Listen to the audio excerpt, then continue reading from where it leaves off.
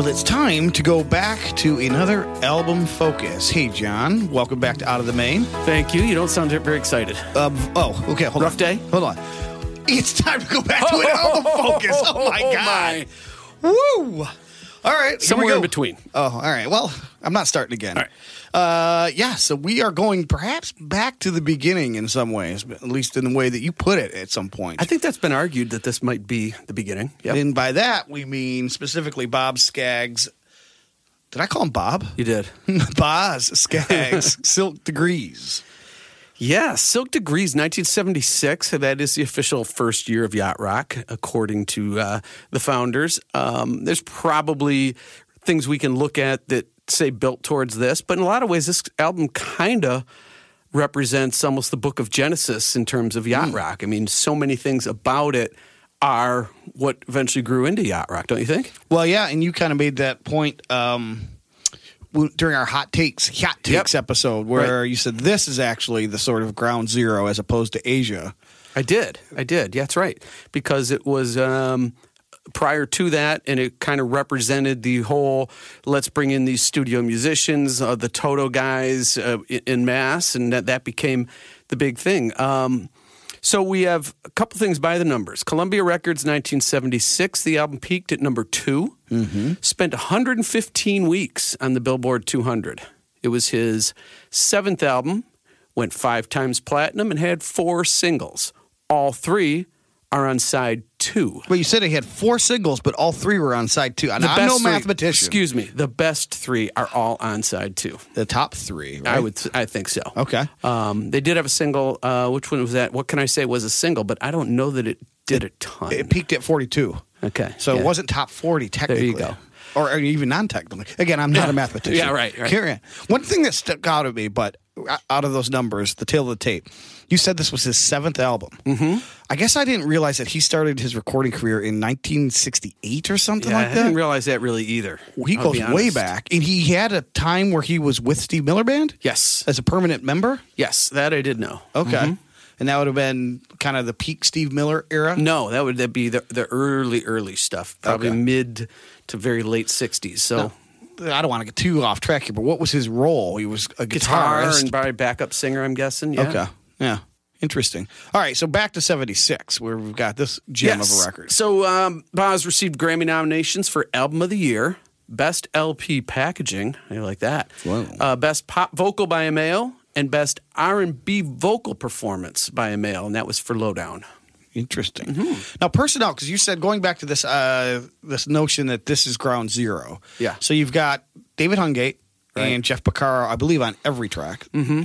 David Paich, pretty much probably on every track in some form or another. He's got a ton of credit. So let me just read those real quick. Acoustic piano, doing arrangements, clavinet, Fender Rhodes, Moog synthesizer, ARP synthesizer, Mini Moog, Hammond organ, Wurlitzer electric piano. He's really got them all covered there, and harpsichord. Yeah, and you can't forget that I learned this actually from the Bill Schnee book. The Bill Schnee book talked about how Boz, his process was that he wanted to have a co-writer on stuff. And the co-writer's job was sort of to come up with harmonic ideas, chords, riffs, things like that, and kind of play them for Boz. And if Boz kind of gravitated towards one, he would say, hey, that right there, let's work that out. And they would become co-writers in that way. This album, his co-writer was David Paich. Now, he doesn't credit on every single song, but David Paich is sort of his right-hand man on this, whereas when we get to Middleman, it was David Foster, which is what Schnee was referencing back, that David Foster became the writing partner because there was some sort of falling out with Paich. I don't exactly know what it was, but so Paich is the primary Toto guy on this album, despite the fact that, as you said, Hungate and Jeff are on every song as well. And it's not listed as such, but wouldn't you consider then in that role that Paich is sort of a quasi-producer? If you're arranging in your writing? Yes. Yeah. So, interestingly enough, and the other thing of note on personnel is no Steve Lukather on this record. Nope, but there's a story involving this record and Steve Lukather, which we will get to. Ooh, okay. That's what you call a cliffhanger? I think that's foreshadowing. Oh, that's foreshadowing. Okay, Onomatopoeia is coming next. Yeah. Room. All right, here we go. What else you got on this record? So I'll tell you my overall impression. Yeah, that's where and I was then you going can next. get a little more bookwormy than I maybe. I'll just talk about the feels. So here's my whole thing on Boz Scaggs. First of all, before I got into yacht rock, which was about 2015 or so. Okay, so if you would have asked me in 2014, who's Boz Scaggs and do you like him? I would be Lido Shuffle would come to mind, and I'd be like, that's not really my thing. It's kind of classic rocky. That's just my feels. Like I had no idea that there was this quote unquote yachty side to him, which in this record I think comes and goes. So I take this whole record, I look at it, and I look at every song, and I'm thinking, is this yacht rock or is this the other thing? Yeah. And so we'll come back to that. Yeah, I kind of wanted to look at this record purely for what it was. I know that we can't avoid the yacht rock question because it's kind of what we're doing here. If I were to answer that question, the more time I spend with this record, it's much more of a proto-yacht sound than a true yacht sound. There are all kinds of things in this that I think are disqualifiers for yacht, but I would say that the building blocks of yacht rock are here. I mean, overall, there's a heavy dose of Motown and Phil Spector, that wall of sound influence. I mean, lots of strings, classic Hollywood-style swoony strings, and then you got the glockenspiel on top of the strings to give you some glitter to that leading voice. Yeah. These are all things that are much more of a Phil Spector kind of approach than something that I would call yacht rock. And if strings get you thrown off the boat, with big strings, if they get you thrown off the boat, which we've heard, then this one belongs down in Davy Jones' locker, doesn't it? Yes, it does. Well, let's get 2 dings for that one. Okay. Yeah, right. But the other thing that's like prevalent, again, I'll call it classic rock vibes because it's more of like a kind of a dirtier guitar at points.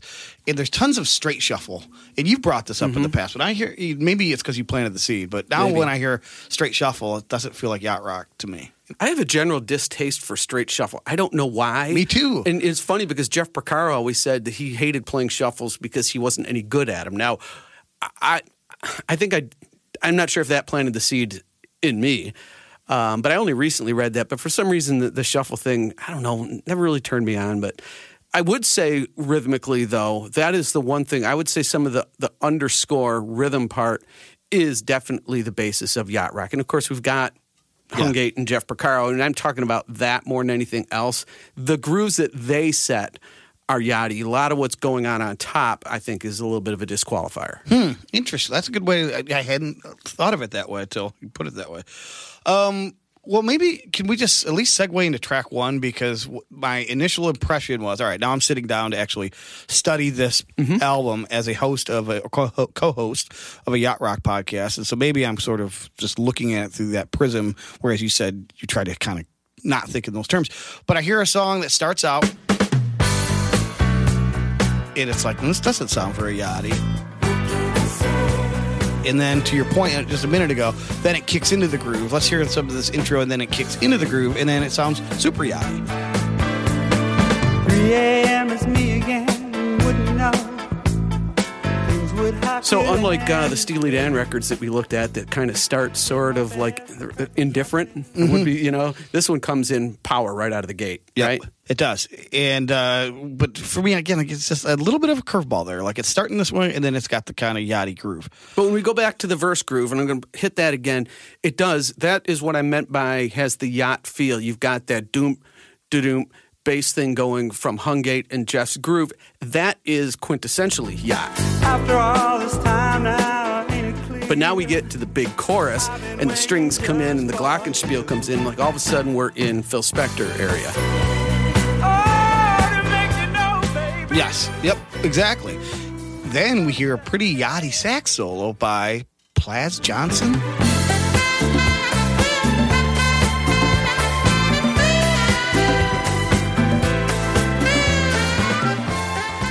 Then it's back on the boat.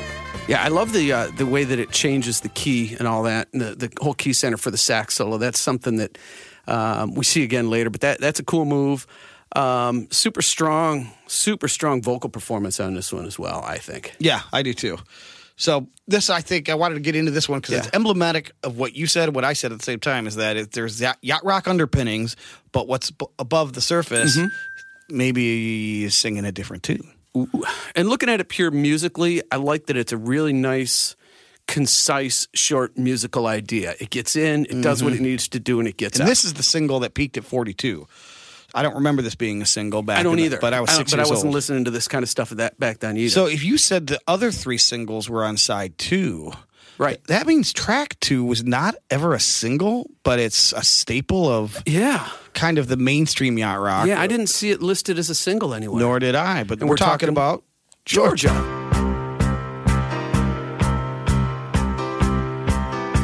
Again, another strong, upbeat track.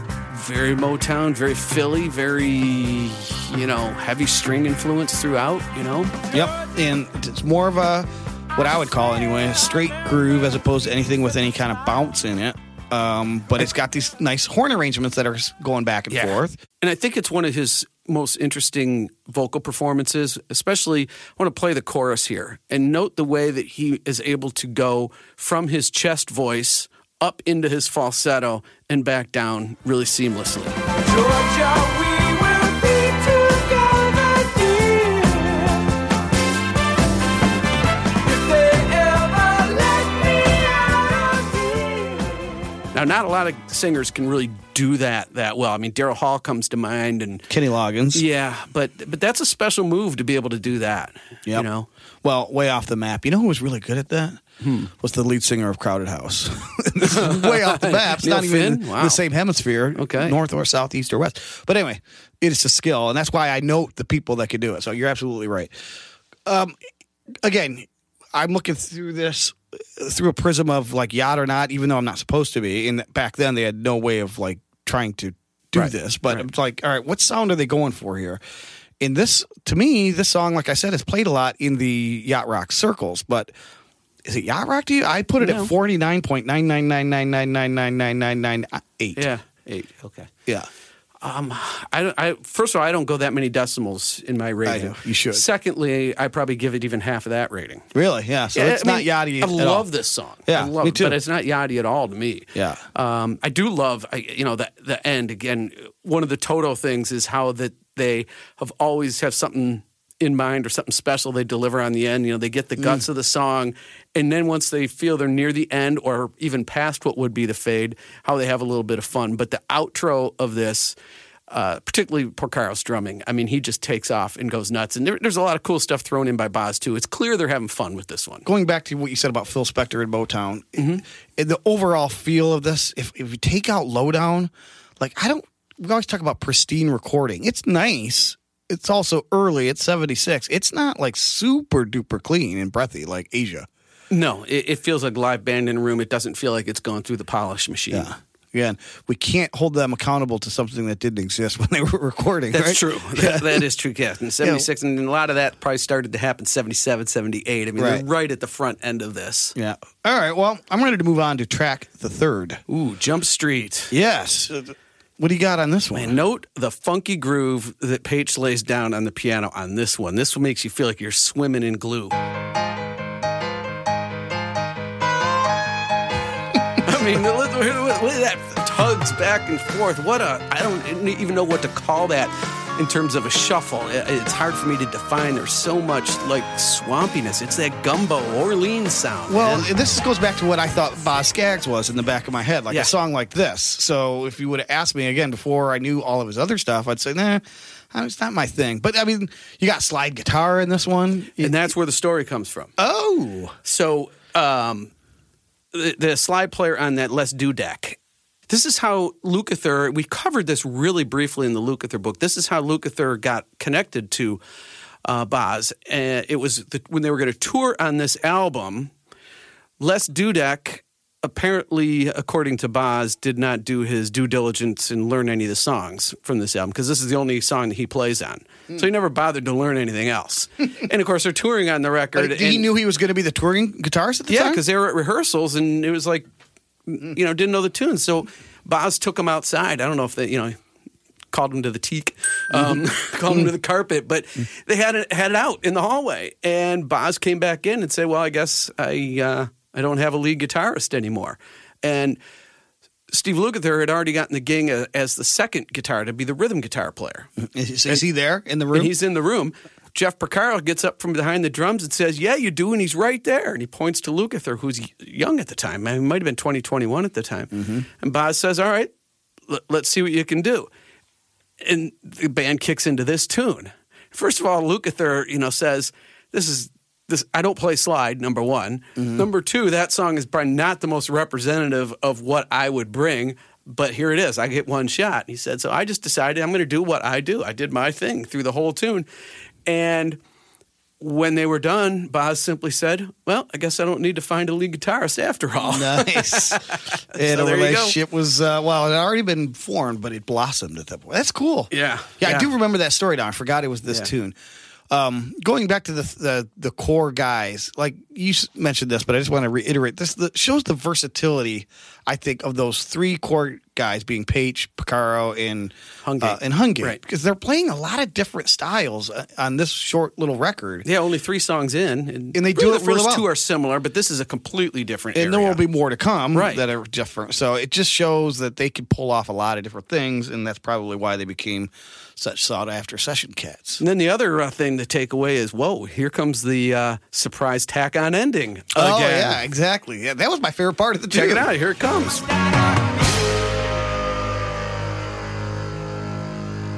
Look out, fool! We think this guitar chord's going to hang forever, but wait a minute. Jumpsuit! Yeah, that's cool. Yeah. Well, so that song's over. Yeah. And that leads us to track 4. And I think there's no mistake that this song is sequenced next. It's called What Do You Want the Girl to Do? Written by Alan Toussaint, who is a legend of New Orleans sound songwriting. So I think putting this on the backside of Jump Street with that gumbo feel, I think makes sense. Yeah, it does. This is another one where, again, this is what I thought Boz Scaggs was. Yeah. Kind of rough rocker. And this album, when you think, I think in most sort of tight-knit yacht rockers, they hold this up as like one of the, right? We're 4 songs in, and we've got maybe 1.5 yacht rock tunes in it. Not that it matters, right, in the grand scheme of things, but it's just I keep making that observation because I'm not sure what this album is exactly. This song hints like it wants to go there because it starts with the halftime shuffle in the intro, and then all of a sudden here come the Hollywood strings into a full shuffle, and you're like. Yeah. But then it comes back to the halftime shuffle. Which it does. It sets it up perfectly. It alternates back and forth. That's why on this one I'm 49.999999999. Ooh. Because it's got the halftime shuffle. I also think these nice little sax, Jim Horn's playing some kind of counter melodies in the sax. That yachtifies it and prettifies it. And whether it's yacht or not, I think it makes it a nice little interplay. I like the writing technique that, and I'll play it here, that we're in that straight shuffle, right? And then we get to this pre-chorus, and it just stays on this one chord for a long time, stays, and then finally it opens up and releases into the wonderful halftime shuffle big chorus. It's beautiful. Check it out. She waits for you patiently, hoping that someday you'll see all she really wants to be is yours and yours alone eternally. What do you want the girl to do? So, 3 general observations about this song that come to mind. One is you do have some Babylon Sisters kind of singing in the background quite a few times. You notice that? You're right. That's one. The other is just the horns overall. Like you said, they're reminiscent of a Motown thing, but then there's nice horn arrangements throughout this record. Third is I start to hear every once in a while some Bobby Caldwell in the vocal. Ooh. Starting with this song, and maybe because the opening kind of sounds like it could be a Bobby Caldwell tune, but put a pin in that, and you don't have to put it in there long. I can hear that connection, absolutely. Never thought of it, but yes. All right. You ready to move on to the final track? Yes. As side one. How many times have we pointed this out? I'll let you point it out. The last track on side one, so often in the vinyl record era, is a quiet ballad. Yeah. Right? And this is no different. Harbor Lights. Oh, the harbor lights of Venus shining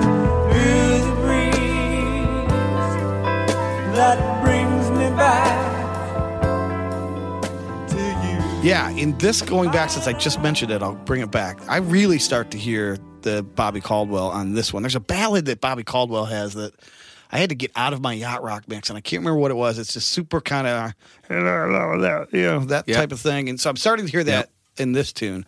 But I love this tune. It's a sweet ballad. Yeah, it took a while for it to grow on me, but it's one of those songs that is intentionally kind of slow rolling. I mean, even that intro, those real deep, jazzy Rhodes chords. And if you put this on in headphones and you can really feel the tremolo going back and forth between the two ears. I mean, obviously, David Paich, it probably wouldn't surprise me if he's making that up on the fly. Boz says, okay, give me some intro. And he's and eventually settles into the chords. And it's really, really sweet. Yeah. You do definitely, you hear some jazz elements in this, probably out of any tune, at least that I can recall on this record. It's got more of the jazzy elements. You mentioned them. Yeah. There's lots of nice passing chords and things happening throughout this. Yep. And that's the Paich influence. So, is he an arranger? Is he a co-writer? Is he a producer? It's kind of all of that when you're adding that stuff into the mix. Yep. It's funny because I thought as I was listening to this, just in the jazzy parts, I'm like, am I starting to hear some Steely Dan? And then near the end, I think so. You got Chuck Finley on the flugelhorn coming in to play the outro solo. Yeah, I was going to get there, but now that we're there, here's that trick ending again with suddenly, boom, it's a jazz track. Sounds like Spyro Gyra now here on the outro. Is this Bossa Nova? But you know what? Even saving the flugelhorn thing for the end like that, we're all the way at the end of side one. They're not discarding anything. All of the music matters. All the parts matter. All the pieces matter. All the seconds and minutes matter. Which is what made me think or hearken to Steely Dan around that same era. It's like they're going to explore some weird things, different things, but it's all in the purpose of servicing a tune and creating an album. I wish there was more of that kind of thing on this record. I'm going to give you a little bit of homework. Okay. All right. I was told there'd be no math. It's not math. Oh, good. Go back at your leisure and listen to this song with only one thing. Just listen to the bass. It is an incredible, some of the things, the moves and the slides and the little chords and the things that Hungate does on this for a ballad, it's just so perfectly executed. Right. But it's unique at the same time. I mean, the guy was special. All right, I will do that. If you will answer the following question. Okay. Are we experiencing some Trojan Horse lyrics with the Harbor Lights?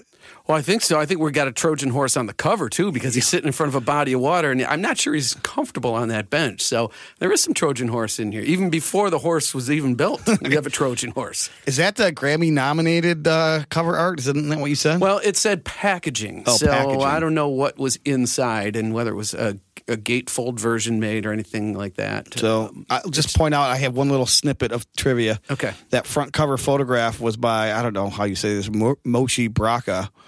But Skaggs is at Casino Point in Avalon, California. Okay. So that's pretty yachty. Yeah. And that concludes side one. And if you're just getting in the mood for some yacht rock, have we got a side two for you? Yeah, it seems like that whole first side comes to that nice quiet close, and it's setting you up for the wham bam of the Yacht Rock Slam, right? No doubt. Now, this is the one that Jeff Porcaro played the second hi-hat overdub on, which was really? kind of if you listen closely to it, the hi-hat that's in the right channel, assuming you're that everything hooked up right, in the right channel is kind of playing quarter notes, and it's part of the main groove. You can feel because it goes away like when he does drum fills and then comes back in. But to the left side, he's got the 16th note pattern that he was asked to do as an overdub. And I remember reading it in the book. My takeaway on that was that he didn't really like it. He didn't like the idea. I think maybe it was because they were thinking of adding some disco influence or dance influence, and he didn't feel the groove needed. I don't know what it was.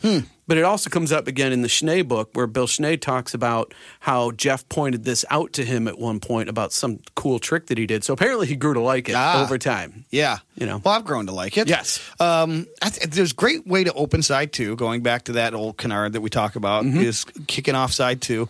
Again, probably the yachtiest of the yacht songs on here. It's funny because I was like, now this is yacht rock. Whenever I hear this song, I'm like, this is yacht rock. This and JoJo gives me the same kind of feels. And I'm thinking, all right, what would I give this one? Off the top of my head, I said, I don't know, like a 90. And I looked it up.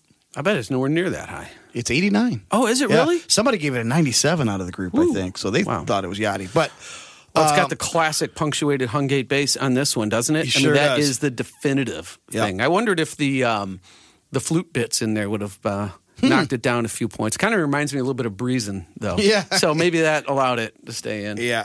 This is the one that peaked at number 3 on the Billboard. Yeah, and it's a little atypical because it doesn't have the big chorus. It's kind of the same riff over and over and over again for a while, and then they just kind of change up the melody. The girls come in with the wonder, wonder, wonder thing, and he kind of answers, but it's not like there's some build-up to some big chorus. No, exactly. And this, remember we talked about how Lukather learned a lot from Boz. Mm-hmm. You know, obviously, Toto was this, and Toto learned from Skaggs. Right. What you just mentioned is I do hear that same thing, but I also hear that in like 99, Toto's 99, and Georgie Porgy a little bit. I mean, they have that little vamp at the end, but it's just kind of like, let's do a nice groove, and we'll get some sweet solos over them. And they have enough melodic sensibility that they're able to take what is essentially the same groove forever and build different parts out of it. But when it does change, see, now you stay on that forever, you know, you're into it, you're getting it, and then the bridge comes and there's this sudden change to a whole new key center, a whole new feel. And because you've been on that first groove for so long, the impact of this is all the much sweeter.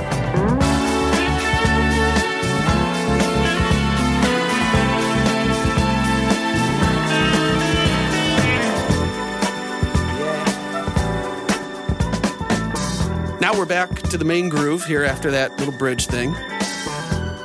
And now the guitar solo comes up and we go to an entirely new sonic area. Check it.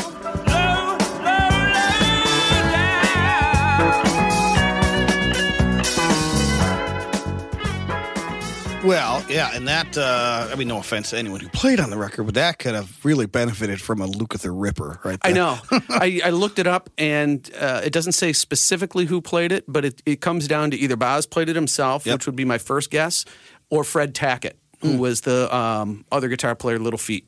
Yeah, okay. So, Mr. Bass Player, I wonder, that would be you. Yeah. So, have you noticed what?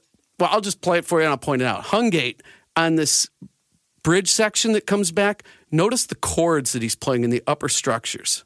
And then when he comes out of it, suddenly he's playing an entirely different bass groove over the main groove. Check it out.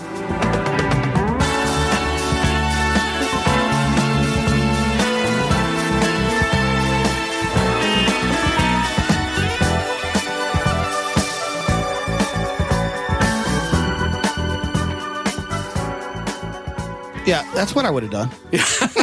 Yeah, so he goes into that entirely different groove for the end, even though the rest of the groove's the same. Yeah. Clever. Just adding that extra lift. Well, it adds a little more movement. Yep. Yeah, everything's kind of crescendoing. Yep. Great track. Great track, man. There's so many details and nuances in here. I don't feel we can cover all of them. I know.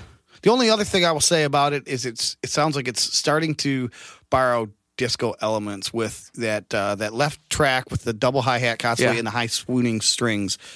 And those fluty things, too, I think, all disco, right. And that's what makes, I think, yacht rock, we talked about it. It's interesting because it borrows from all of these different things, including disco. So, well, it's over. No, not yet. No. The next song is It's Over. Gotcha. Yeah.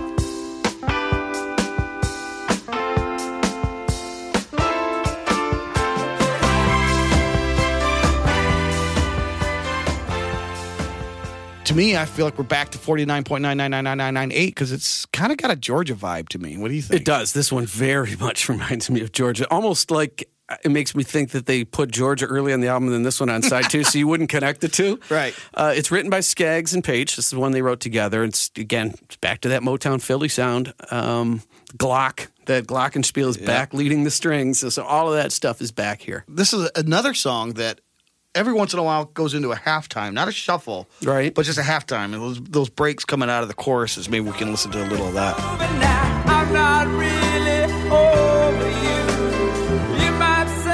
Now of course, I'm always listening to the drummer, right? Yeah, so I especially this drummer. Yeah, I notice that every time he hits the snare on the 2 and 4, he's hitting a rack tom at the same time. Yep.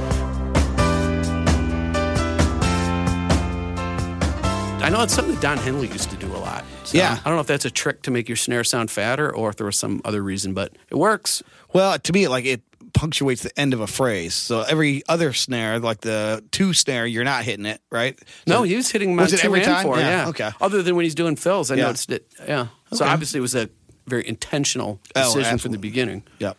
This one also has the occasionally some call and answer from the Babylon Sisters, I like to call them. I think as I was looking up the credit, it's all the female voices are one vocalist. They must have tracked. I noticed he's credited as backups too, so maybe him and falsetto along with her. Yeah. My note was, again, it's a nice, short, quick, effective track, but I sort of feel like I've heard all the elements before earlier in the album. On what song you say you? Well, I mean, Georgia. Georgia. I guess mostly on Georgia. Yeah. Well, here's the thing, though. But still, in and of itself, it's a really nice tune. This was released as a single. I don't know that I've ever heard of it until the last year or two. But Georgia, I knew like the back of my head, and then was never released as a single. So what do you make of that? Maybe they're both the same song. I don't know. No, just that it's weird that Georgia gets so much play here, there, and everywhere. It does. And this song does not. Well, let's move on. Okay. We have a Paich composition here, Love Me Tomorrow. A little bit of reggae influence on this one. Yeah.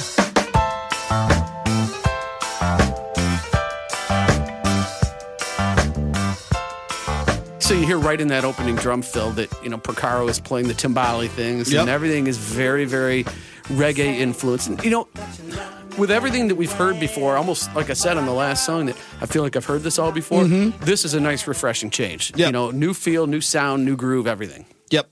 And again, this goes back to showing the versatility of the main core players, the rhythm section and Paich. Yeah, especially, man, on this song, my takeaway on this one was that how good the feel was with Hungate and Jeff. Yeah. I mean, that's always the case. But this one was even a level above. Some really nice bass tricks if you kind of listen through to that. Seems like he goes to the bass gets more percussive in the outro. Maybe I'll play a little bit of that. And he might be thumbing it. I don't hear him popping, but he might be thumbing it. But again, he's saving it for the outro. Check it out.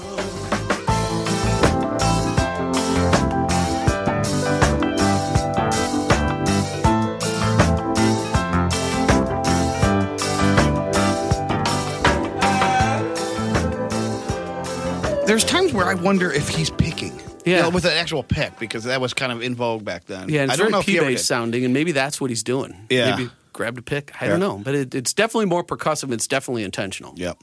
Well, that's a breath of fresh air because it's one that I haven't heard much at all before, and then it comes out of nowhere as being a reggae vibe. So, well, anything more on that one, or shall we move on to Lido Shuffle? Let's move on to Lido Shuffle. A quick note on that one is that this one did go to number 11. Goes to 11. So it didn't do as well on the charts as Lowdown, but as of today, it still has significantly more Spotify spins. So perhaps this is one that's had longer life or more diverse listener. I wonder if it's just more recognizable and maybe iconic. it's on more compilations. I don't know. Could be, yeah.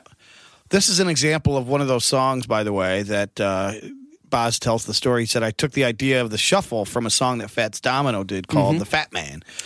And that kind of driving shuffle beat that I used to play on the piano, and I just started singing over it, and then I showed it to Paich, and he helped finish it off, and that's what ended up becoming Lido Shuffle.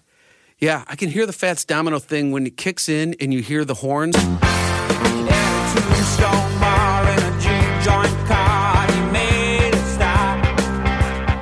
The horns are decidedly a lot of low saxes and stuff like that, which would be reminiscent maybe of the 50s era. Yep. That always had the tenor sax player in there playing underneath, I noticed that there's this is a very subtle move, but listen on the intro, there's a tiny little delay on the snare drum, a one triplet note. So instead of tick, tick, you hear tit, tit, tit. Yeah, on each snare, and it kind of fills out the groove. I imagine it's probably not there throughout the whole song, because when he does fills, having that delay on it might make it sound sloppy, but it does help to set up the pulse at the beginning. I'm going to play a little of that. All right.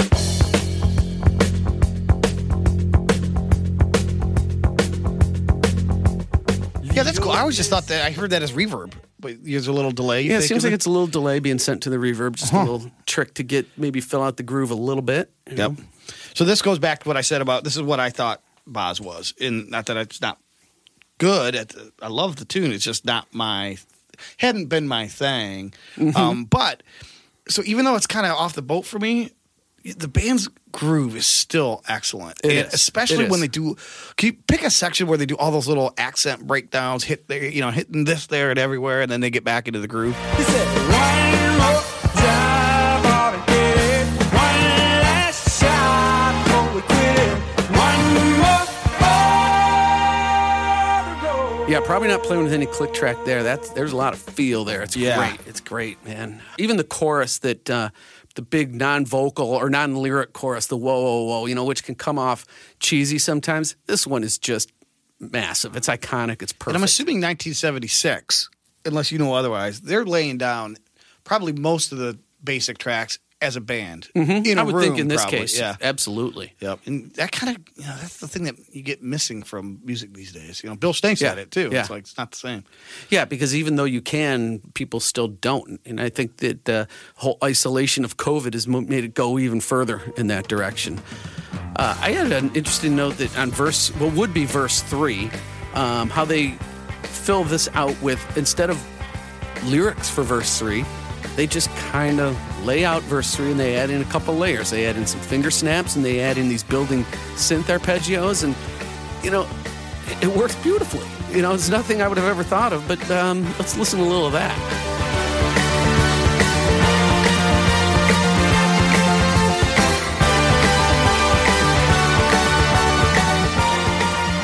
It's like a whole orchestra of synths going on there, man. It really builds. It crescendos. Maybe you couldn't think of lyrics, and Page's like, I got an idea. Yeah.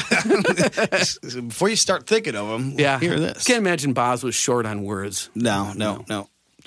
Well, I have a whole new appreciation for that song because I'm not trying to put it onto the boat, which I think brings us to the end, the last one. We're All Alone. Yeah, and now we're getting into your Bobby Caldwell area because this is serious Kermit the Frog voice going on. Well, let's play a little. Tell me, does this sound like Boz Scaggs, Bobby Caldwell, or outside the rain begins, and it may never end, or Kermit the Frog? Yes, or Ray Romano. Kermit the Frog, or Ray Romano. Yeah, you really got that thing going. So. Yeah. That's kind of New Orleans-y, too. That just sounded like I was eating gumbo. Yeah. That said, I think this is a beautiful ballad in an interesting way to close the album. Yeah, it really is. Again, big drums later on, big strings, everything that would get you thrown off the boat. It's kind of almost, as it gets really big at the end, it's kind of a la Barry Manilow without the key change.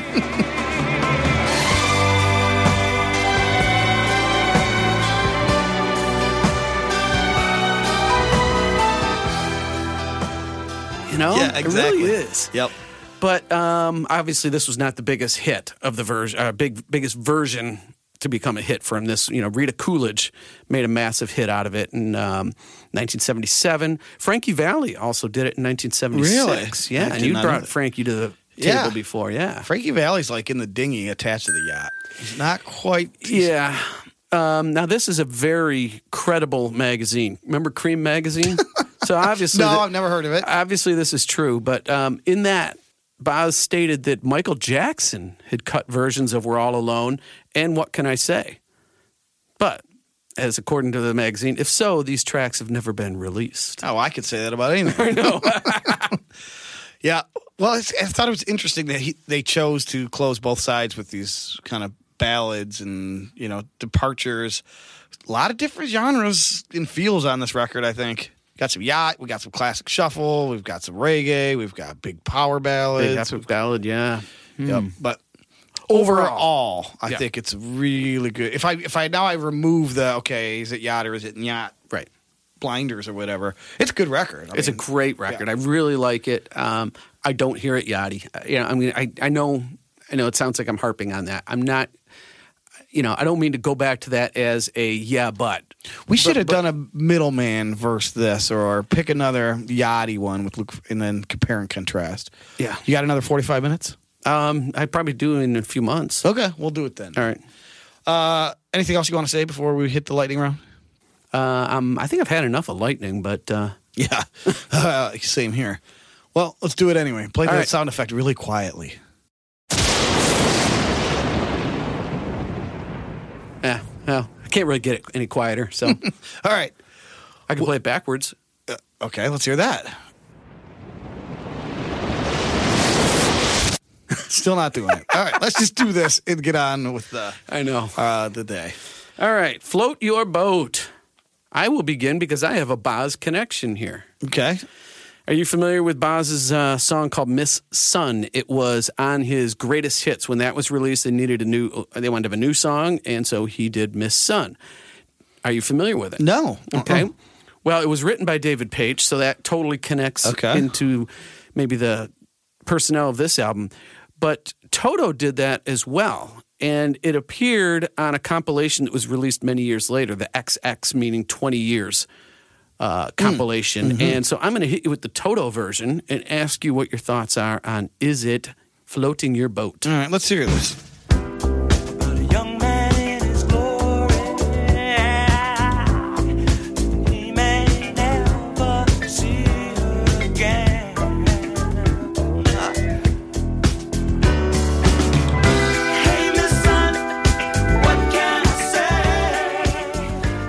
Well, if the verses just kind of plod along. Yeah, it's kind of got an Al Green feel in the verses. And then it kicks into that super yachty. That part floats my boat. The second part, yeah. So, that you'd say overall yes, then? Yes. Because it's almost an identical arrangement to Boz's Miss Sun. And Boz's got ranked 53.75. Ooh. So there you go. Good call. All right, good call. All right, I'm going to quiz you on something, speaking of which. So, if you had to guess Diamond Girls by, Seals and Crofts, Diamond Girls Yachtski score, what would you guess? I would guess that it's a singular girl, number one. Oh, what about Diamond Girls, the follow-up? No, Diamond Girl, what is it? What would you guess? What did they give it? What did they score it? Yeah. 22. They never rated it. Oh, okay. So this is kind of like, the debate about, right to bear arms and other confusing language, right?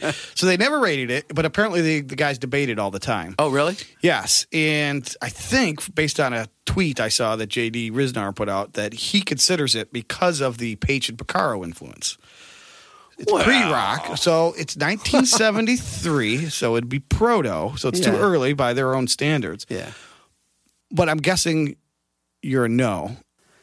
I am a no, and I could find a lot of songs that have Toto guys on it that aren't even remotely close, so I don't get that. So, yeah, now I'm a it's no. It's got to go back to the sound well. First. Has to go to the sound first. Yes. But have you ever looked at the personnel on that record? Yes. I mean, we're talking Louis Shelton, David Paich, Jim Gordon, Jeff Porcaro, England Dan, and John Ford Coley. But who would probably be their closest competitors at the time, right? Both doing the dual dudette thing. Now, so it made me wonder what songs do they have that are on the boat. And the Longest Road album from 1980 has a couple tunes on it. If and Any Day and Stars are both on the boat. So I'm looking at that personnel from 1980. Super yachty as well. It's got Lukather, Stanley Clarke, Chick Corea, Victor Feldman, Bob Glaub. You probably already knew all this. Abe Laboriel, Dean Parks. Did you know all these guys were on this? Louis Shelton, Carlos Vega, Nathan Watts. I did, only because recently somebody posted one of those two songs, and I kind of never quite made it that far. I was buying everything I could get from Seals and Crofts, and I never ended up buying that one. I confused it with a different album. They had an album where they did a soundtrack to a movie about basketball or something where they didn't write any of the songs. They just sung them. And I kept confusing this one with it and ignored it. That said, I went back and listened to it, and I thought I would like it a lot better than I did. Yeah, there's parts that I liked and parts that were... All right, last thing on this. Okay. I got so infatuated with Seals and Crofts personnel that the Summer Breeze album from 70? No, 72, I think. Listen to this, all right? So Louis Shelton again, Jim Horn, John Ford Coley, Michael O'Mardian, Wilton Felder, Jim Keltner, Russ Kunkel. We've talked about him before. Maybe this is the book of Genesis. Marty Page. Yeah, I mean, so Marty Page back then. So that's how it ties into this Boz Scaggs. I'm wondering if Seals and Croft are really the Genesis. They're proto-yachters for sure. Yeah. We'll have to come back to that. So just thought definitely. that was interesting. I was down a wormhole checking out personnel. And, I should have had better things to do. Let's move on to Buried Treasures. Okay. And I'll go quick since I took up all your precious time there. I am going to submit to you a tune that was put in the Facebook by listener Michael Anthony, a guy by the name of Pete Carlson, and this is from 1982, a tune called Run Aside. It's called Run Inside. Run Inside, Pete Carlson. Running comes easy, but it takes you away. Facing the fears that seem to stand in your way. And you'll be left lonely with no place to hide. So run inside. Yeah, now that tune has the glossy finish on it, Yes, doesn't it? does. So buried, though, I've never even heard of it. I hadn't now. either. I hadn't either until someone posted it. I probably saw the same post you did. Listener Michael Anthony. Okay, what do you got? I have a song from the Brecker Brothers, and I'm going to play it really quick, and then I'll come back to you with some deets on it. And here is Brecker Brothers doing Not Tonight. If you think that it's over, girl, baby, that's alright. Everything will be easier, not tonight.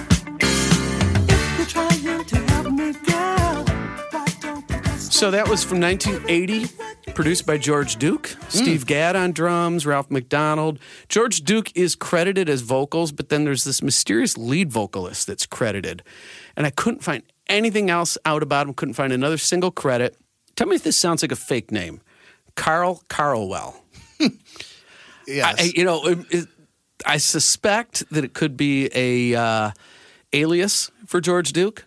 Ooh. Maybe it was because sometimes when you appear on somebody else's record, you notice on the back of the records you see, Eric Clapton appears courtesy of RSO Records or whatever. They have to be credited if they're not from that particular record label. So if you play on somebody's record and it's not part of the label you're signed to, but you can do it with that credit. I wonder if that stops at being the lead vocalist. So he could be credited as background vocalist, but couldn't be credited as lead vocalist. So he came up with this Carl Carlwell name. I don't know. Be. I'm completely making all that up, but I could not find a single other thing for Carl Carlwell. Maybe it's Boz Scaggs, and that's how you tied it in. All right. Well, let's get to give us your off the map. Off the map. Real quick, I'm moving to 1995. I'm not making the case that this is yachty, but what I'm saying is we've talked about the New Romantic. This would be very much late descendant of the New Romantic era, as I said, mid-90s, but carries a lot of that nice baggage with it. Has some nice horns, has some nice chords, has a nice groove. Might sound nice alongside your yacht rock. And this is Simply Red, Lives and Loves. don't tell me about it. Someone always gets hurt. You got to be strong. Yeah. Oh, I recently discovered how much more Simply Red there is out there that I really dig. This is an outstanding album Yeah. called Life. All right. Outstanding top to bottom. I'm going to put it on my list here. Check it out. All right. I am going to go back to the viewer mailbag for the final off the map. This is listener Larry, who's emailed us in the past. He sent us a nice tune from 1997 by an artist called Pete Belasco. And here is a really yachty tune, All in My Mind. Well, I must confess that on a night like this, that I always knew that my grand design would fall in line, and I would be with you. I thought it all out, and you and I should. It's funny, you went almost to the same area that Yeah. I went with the Simply Red tune. That's And neither one of 97, those, right? 97? Yeah, I don't think either one of those songs sound like they came from the 90s. No, not really. No. Wow. Good tune, though. Yeah. Check that one out. Yeah. Hate to say it, though. We are running short on time, though, here. All right. Well, that's how I